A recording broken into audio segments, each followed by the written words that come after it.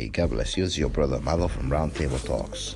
Now, I want to ask you a question. What are the benefits?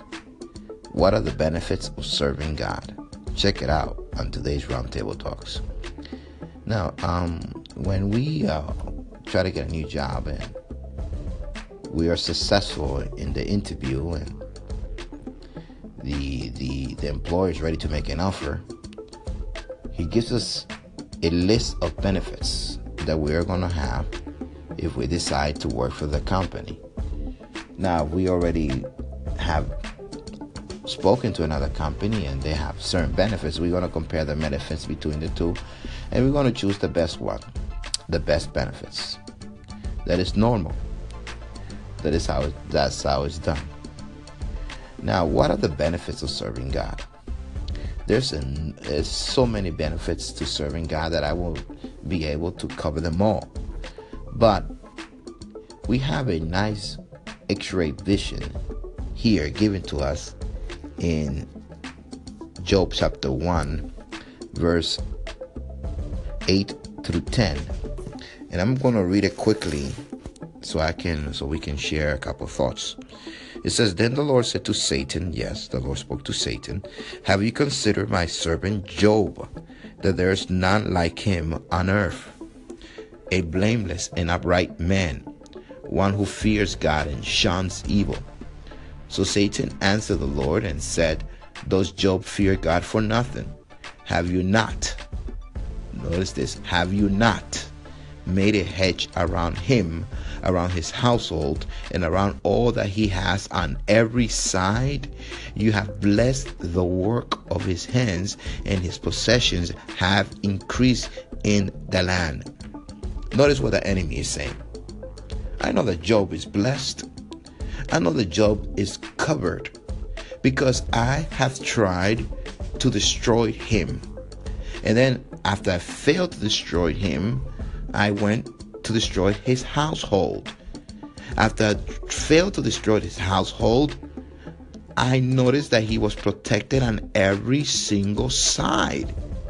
You blessed the work of his hands, and his possessions have increased because of this. In other words, I try to destroy his marriage. I try to destroy his children. I try to destroy everything that belongs to him. I try to destroy his reputation at work. I try to destroy his reputation in the city. I try to destroy him. I try to create certain situations where he will fall on his face, but I have failed time and time again, because notice what verse 10 says. Have you not made a hedge around him? Now, around him is a hedge. It is a wall that the enemy and his minions cannot cross. Alcoholism couldn't cross it. Adultery couldn't cross it. Financial destruction couldn't cross it. Infirmity couldn't cross it. Danger couldn't cross it. The enemy tried it all. Everything, all the weapons that the enemy had, he was pushing and pushing, trying to break through that wall, until he said, I need to do something outside my own box and see what's so special about this man, because I noticed that God is protecting him on every side. He says, have you not made a hedge around him, around his household, and around everything that he has on every side? And you have blessed everything that he possesses. You see, when you serve the Lord, your children are blessed. Your wife is blessed. Your job is blessed. Even your car is blessed.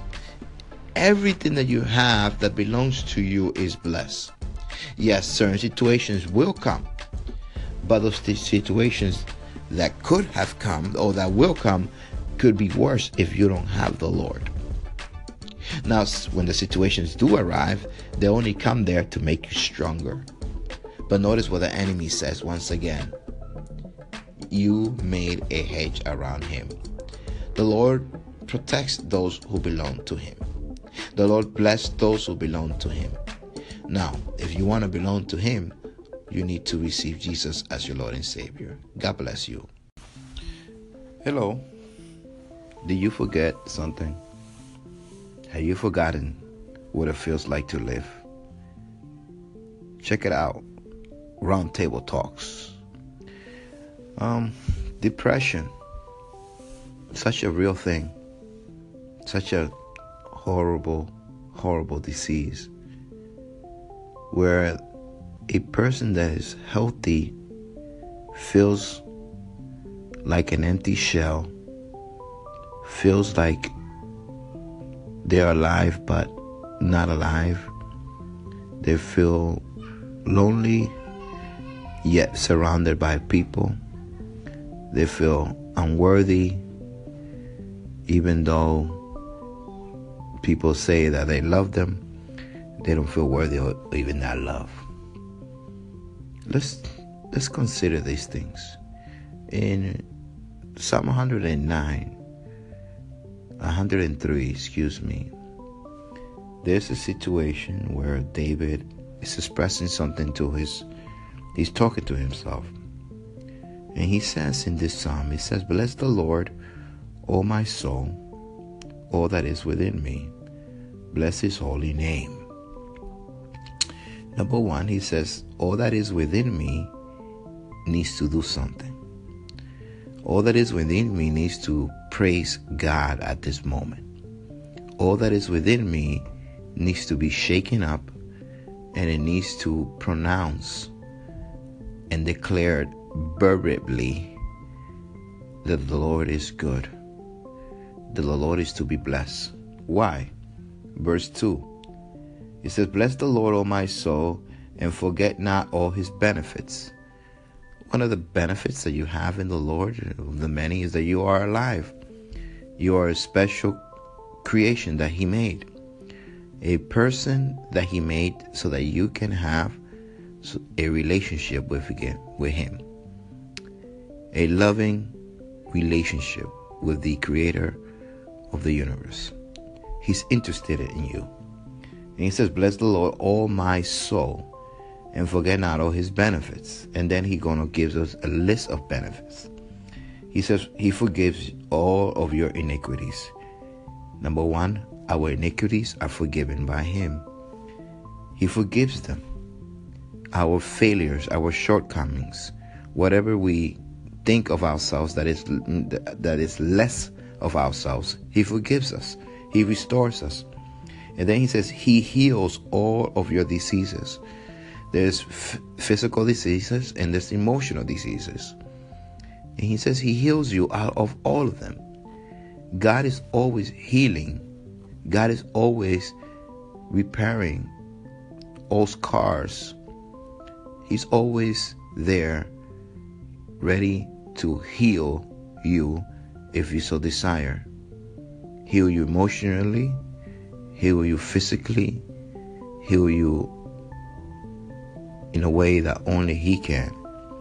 And he says here, verse 4, he redeems your life from destruction. He crowns you with loving kindness and tender mercies. Number one, he redeems your life. You know, when something is redeemed, it means it gives back its value. God gives value to your life. Have you feel that your life is not worth anything? God will give it back its value. He will give it so much value that you will appreciate it beyond measure. And then he puts a crown on your head. A crown of love and kindness. God does that. He places an authority of love and an authority of kindness. A crown represents authority. It represents power. Power, love, power, kindness. And not only that, he says, and tender mercies. And then your mouth will be satisfied by declaring the good things that God is doing. Verse 5. He satisfies your mouth with good things so that your youth is renewed like the eagle. You know, when you're happy, it makes you look younger. When you're happy, it makes you look brand new. Because the Lord is good to you.